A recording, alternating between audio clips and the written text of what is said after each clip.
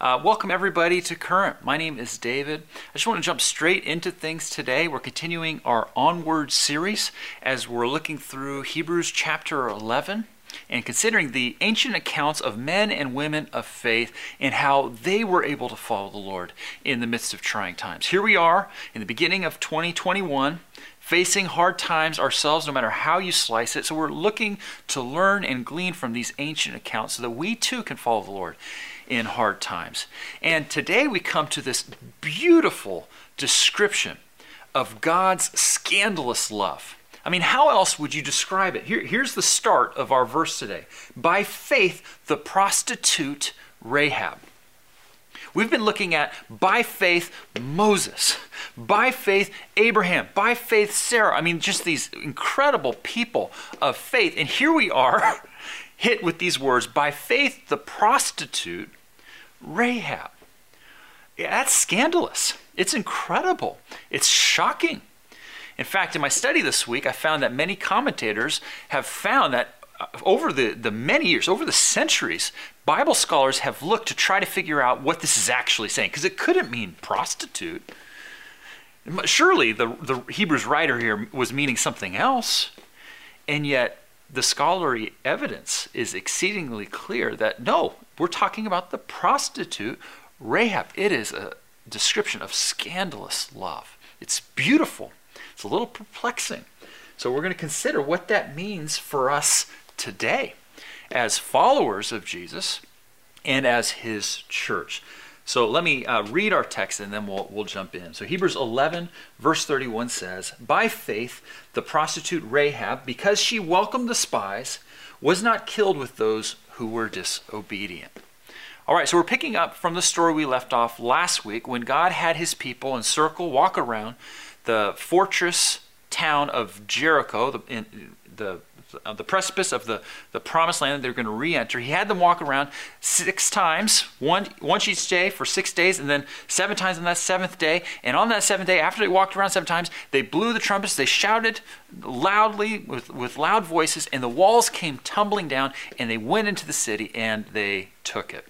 Well, in the events leading up to that account, in Joshua chapter 2, Joshua, the leader of God's people at the time, sent out 2 spies to kind of take reconnaissance of the land, try to understand what they could and bring it back, and information back to report to Joshua so they could decide what to do. Well, while those 2 spies were in the city of Jericho, scoping things out, they took refuge in the home of the prostitute Rahab, who lived on the city wall, and it on the surface makes sense why they chose to stay there, right? I mean, who would think to stop and check with a prostitute? I mean, it's probably a place that they could hide and kind of do what they needed to do.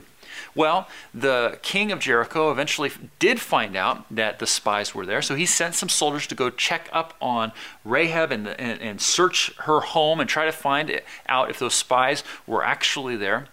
But Rahab stepped in, hid the spies, and sort of misdirected and redirected and misled the soldiers looking for these spies, such that the Israelite spies, were spared, were saved. So when the soldiers left, they went on chasing them in a false direction. The spies came out of hiding and said, man, thank you so much, Rahab. I mean, you really took care of us there. And Rahab then said, I understand what everybody in the city is feeling, and that is we're all really scared of you guys, of the Israelites, because we've heard that God has been providing for you and delivering you. We've heard how he delivered you out of Egypt, how he performed miracles upon miracles to do that. And then we've heard how he delivered you through the Red Sea and how that was just utterly miraculous. And I just want to say to you guys, can I be spared when you besiege the city? Because I know you're going to do it. And I know that God's going to give it to you when you do it, so will you please spare me? And the spy said, well, our lives for yours. Yeah, we'll spare you. Here's what you need to do. We want you to put a scarlet cord outside of the window of your home here, which will mark your home and your immediate family that we want you to bring into here. And when we do come into the city, we will see the scarlet cord and we will spare you. We will not bring any harm to anybody in the home. Can you do that? And she said, yeah, of course, I will do that. And so the spies left, and we know the story from last week. God did everything. The walls came down, and the army came into the city. It was delivered into the Israelites' hands, and they spared Rahab and her family. This is a story of God's scandalous love. This is a story of how the gospel, or the good news of God, is for broken sinners. I mean, there is nothing about Rahab at all, that would qualify her for God's favor, that he would deliver her, let alone that we would celebrate her in this way, in this text. I mean, first of all, consider the fact that she was a Canaanite. Rahab was a Canaanite.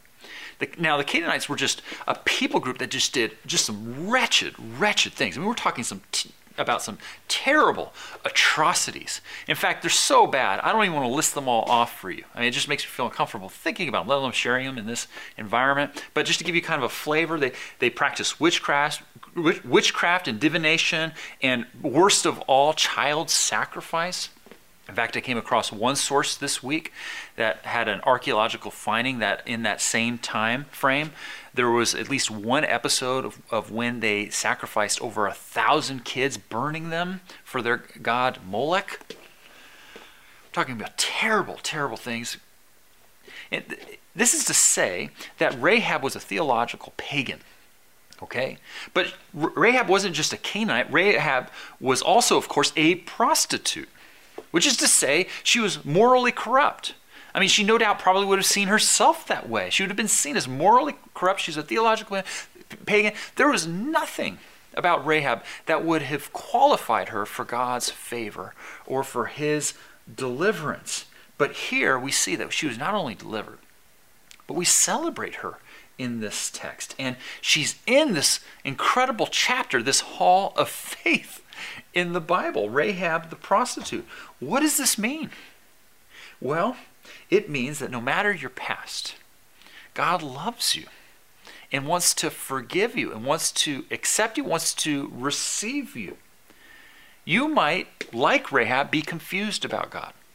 You might, like Rahab, not have it fully worked out in your mind who he is, but you've heard things. You've heard stories of people in your life and who God is and what he's done in their lives. You've heard stories in the Bible, or maybe just experiences of your own, and you have enough to make a decision.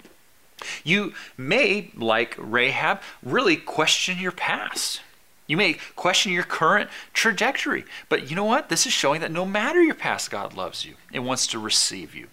I have lost track how many times, as a pastor, I've had people tell me I can't go to church because the walls will crash down on me if I do. Or I won't even make it into the walls of the church because lightning will strike me beforehand. But here we are celebrating Rahab the prostitute in her faith. It's incredible. It's saying that no matter your past, God loves you and wants to receive you. He asks for just one thing, and that is that you would follow him, that you would accept him, that you would receive him. We're told by faith, the prostitute Rahab, because she welcomed the spies, was delivered. I mean, that's Rahab with what was before her making a decision. I'm throwing in with God. I want to follow him. In his book, James, one of the New Testament writers, really makes the thesis of his book, faith without action is dead, is no faith. And that's his way of saying, not that we are saved by doing good things or our action is what saves us. His point is more, if we actually believe, it will actually produce action. It will actually produce good works. If we don't have good works, how do we know we have a changed life from following God? That's his thought. Well, at one point, James chapter 2, verse 25, he states positively, was not even Rahab the prostitute considered righteous for what she did when she gave lodging to the spies and sent them off in a different direction? That's saying, James is saying, that Rahab, by faith, decided, you know what, with what's in front of me, I'm going to choose to follow the Lord. I want to receive him. And what's incredible is James goes so far to call her righteous. In the Bible, theologically speaking, that's saying she stood rightly before God. It's incredible to think about this. But Rahab lived by faith with what God put before her, even when it came at great cost and great risk to herself. Because make no mistake, if she had gotten caught with those spies there, it would not have gone well for her, but she chose to follow the Lord. Such that today we're still talking about her. We're still celebrating God's scandalous love and grace for her. So what does her story have to do with our story? The Bible's pretty clear, actually, that God's love isn't so scandalous because he loves Rahab or loves the Rahabs of the world. It's scandalous because he loves any of us. I mean, it's scandalous that he loves any of us. There's an incredible Old Testament book by the name of Hosea, which is entitled after the name of the prophet who writes the book. Hosea, this prophet, was asked by God to go and love a woman who was just living an adulterous life. No doubt a gal who was a prostitute, a gal named Gomer. God came to Hosea and said, I want you to go love her, take her in, marry her. And so Hosea did that. Went, found Gomer, took her in, loved her, married her. They had kids together. It's a beautiful picture of redemption and love, even as it no doubt had to have been messy and all the rest of it. But not too long into their marriage, Gomer just decides to go back to the life she had been living and is unfaithful towards Hosea.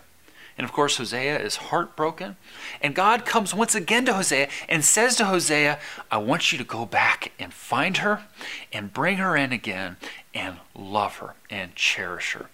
And then he makes this statement. He says, Hosea, what's happening here is actually in more fully a picture of what I am doing for my people. Because like Gomer, all my people live unfaithfully towards me. They all live unfaithfully. And yet I'm going to always pursue them. I'm going to love them and care for them and extend forgiveness if they would receive me. I mean, Romans chapter 3 is quite clear on this. I mean, it's no like beating around the bush with this kind of language, and says, no one is righteous, not one. We are all like Rahab. We are all like Gomer. We are all like King David. I mean, King David, a man in the Bible who is literally described as a man after God's own heart, lived a wonderful life of faith, just did a lot of incredibly good and selfless things, but also committed a terrible, terrible act of adultery. And paid some dear consequences for it, and brought a lot of hurt, not only to himself, but to many people around him. God's love is scandalous because he doesn't just love Rahab, he loves any of us. He loves the King Davids, he loves the Gomers, he loves any of us. God's love is scandalous in that he loves any of us. Think of it this way. I mean, it's as if when we get to heaven, God willing, when that day comes and we're there by faith in what Jesus has done for us, we're going to look around and we're going to see people there and we're going to be like, oh my goodness, wow, they're here? That's incredible. God is so good. He is so gracious. And at the very same time, people are going to be looking around, the same people are going to be looking around and seeing us, and they're going to think, oh my goodness, they're here? That's incredible. God is so gracious. That's so shocking. The gospel is none of us deserve God's love. None of us. No one is righteous. We all live unfaithfully. We might not be prostitutes or whatever that might mean literally, but we all live unfaithfully in any number of ways. The Bible's clear. As we live sinful lives apart from him, living selfishly, failing to extend benefit of the doubt, living sexually impure ourselves in our own ways, unwilling to extend forgiveness to others, living in greed. I mean, the whole rest, having a lack of patience, being overly harsh. I mean, there's so many ways that we live unfaithfully, and what is scandalous about God's love is that he loves you and me when we are so undeserving. It's incredible. God is so good. So what does this mean for us on a practical level? I think what it means is if God's love is so scandalous, we need to, on the one hand, be incredibly like leaning into it and receiving that scandalous love ourselves. But on the other hand, we also need to learn to extend that same scandalous love to others. There is a story in John's account of Jesus' life that I think is so poignant and just drives what we're talking about from our Hebrews account of Rahab home. It's a story of when some religious leaders brought a woman who was caught in the act of adultery before Jesus. Just dragged her and placed her right in front of Jesus, picked up some stones in order to cast her, and really tried to trap Jesus to see what he would do in that situation. And it was nasty through and through what these guys did. I mean, for starters, where was the dude? Why wasn't he there? Why wasn't he also dragged in front of Jesus? Some people believe, we don't have the details from the story, some people believe that these religious leaders could have very well have set the whole thing up, having a dude stage the whole thing, getting this whole thing set up, which would have just, man, I would not want to be those guys in front of the throne at the end of this life. But however you slice it, it was just nasty through and through, of course to this woman, but then also to Jesus. Because here they were trying to trap him, using her as a pawn to get to Jesus. And really it was a trap. How so? Well, they were looking to see what Jesus would do with this woman, clearly having been caught in the act of adultery. Would he uphold the law? Or would he, as they understood him to be, extend grace? I mean, Jesus had been teaching both, that God has standards. He calls us to live righteously, but he also exuded mercy and grace. So which was it in this moment? And these guys were thinking, we have him. We have him. So they dragged and put this woman in front of Jesus, picked up their stones, said, what do you say, Jesus? How do you respond? And Jesus, undoubtedly to try to diffuse some of the tension and the intensity that was happening, stooped down, got close to the ground, just started doodling there in the dirt. Just doodled for a while. And then after a little bit of time, he asked, very famously, let he who is without sin cast the first stone. And then just went back to doodling a little bit more in the dirt. And what we're told is that in that moment, starting with the oldest, each of these guys began to drop their stones and walk away. Let he who is without sin cast the first stone. What was Jesus helping them understand and helping us through them understand? He's helping us understand that if ever, whenever we're tempted to pick up a stone to cast judgment on anybody, it's a call to first look into our own hearts, to drop that stone and look at our own hearts. Because Jesus also said, don't judge, and if you judge, the same measure that you use to judge others will be the same measure that's used on you. Implicitly, clearly saying that, and it's not going to go well for you when you do. So we can't judge. We can't pick up the stone. Why? Because the fact that God loves any of us is scandalous. But he who is without sin cast the first stone. He went back down. He started doodling again. One by one, they all left. And after they all left, he was still doodling. And after a while, he asked the woman who was still there. He said, where have they all gone? Is there no one left here to condemn you? And the woman replied, no one, sir, is left. He said, then neither do I condemn you. Go and live your life of sin. Which is incredible on a couple of points. First, it shows that Jesus does not condone sin. Following Jesus is not a free pass to just go do whatever you want. In fact, Jesus emphatically preached on many occasions that his followers need to take sin with the utmost seriousness. Sin is so costly. Not least of which ways is it separates us from God and his love from us.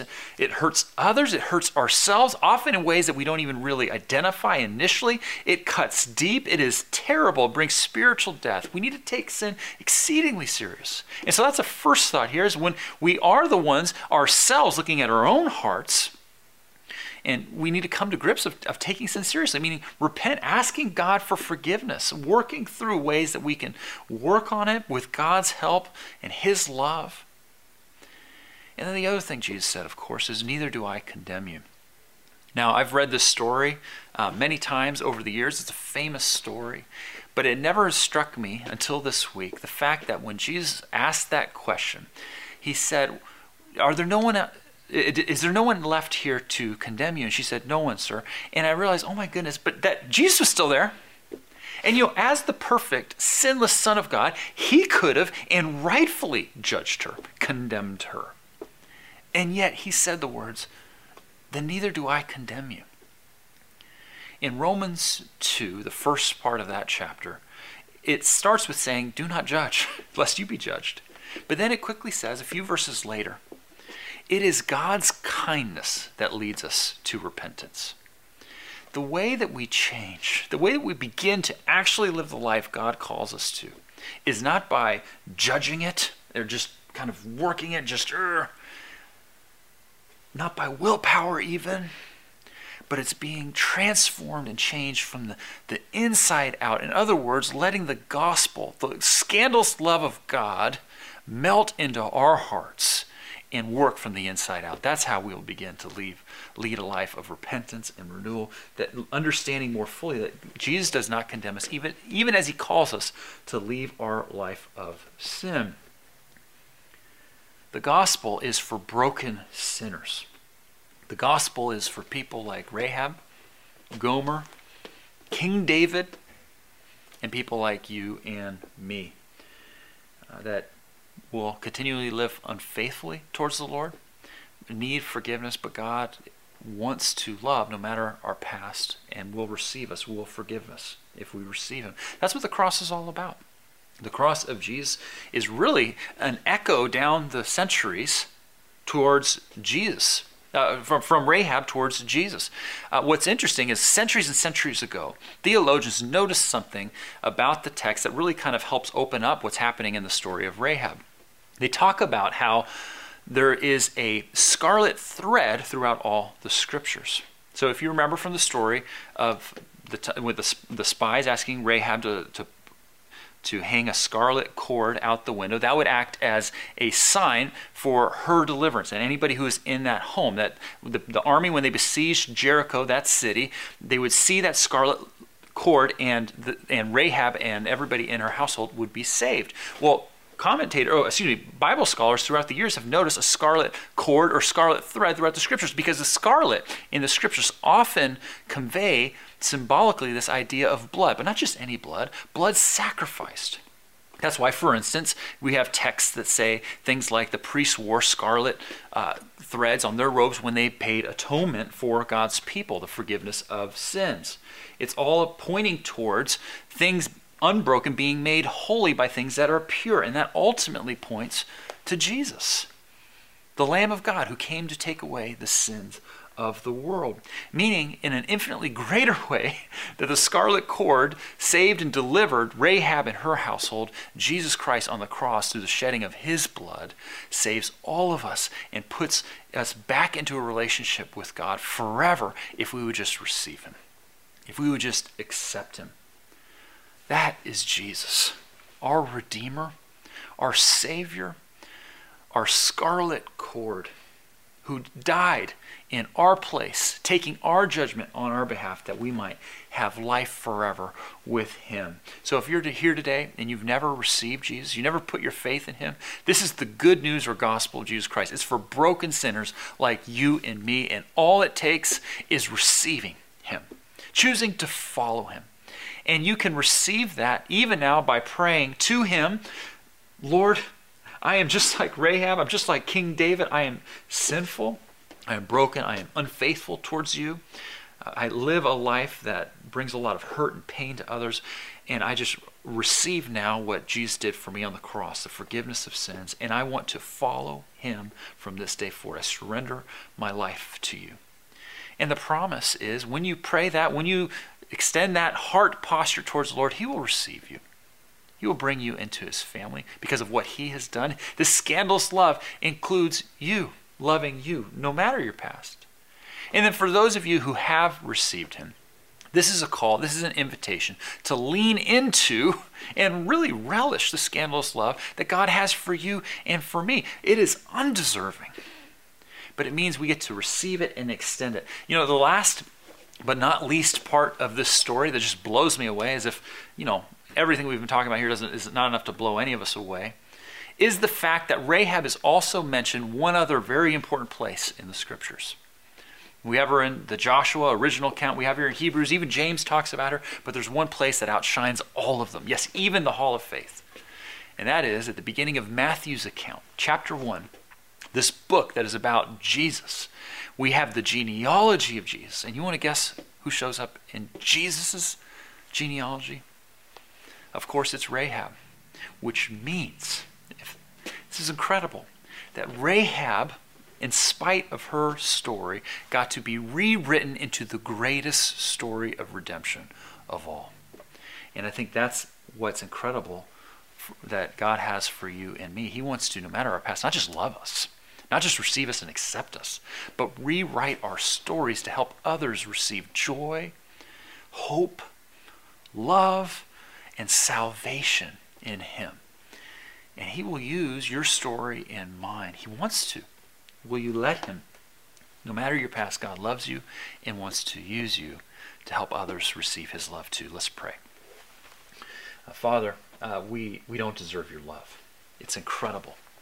It's scandalous. It's shocking because you love people like us who just don't deserve it. We all fall short in more ways than we can even fathom of your goodness. We live sinfully, and yet your love meets us there. So we say, thank you, Jesus, our scarlet cord. You who delivered us. And Father, would you help us be a church that extends this very same scandalous, shocking, undeserved love that you've given to us to one another and to everyone who comes in through the doors of Current. We want to be a people that loves like you loved and continues to love. But we need your help even in this. We pray all this in Jesus' name.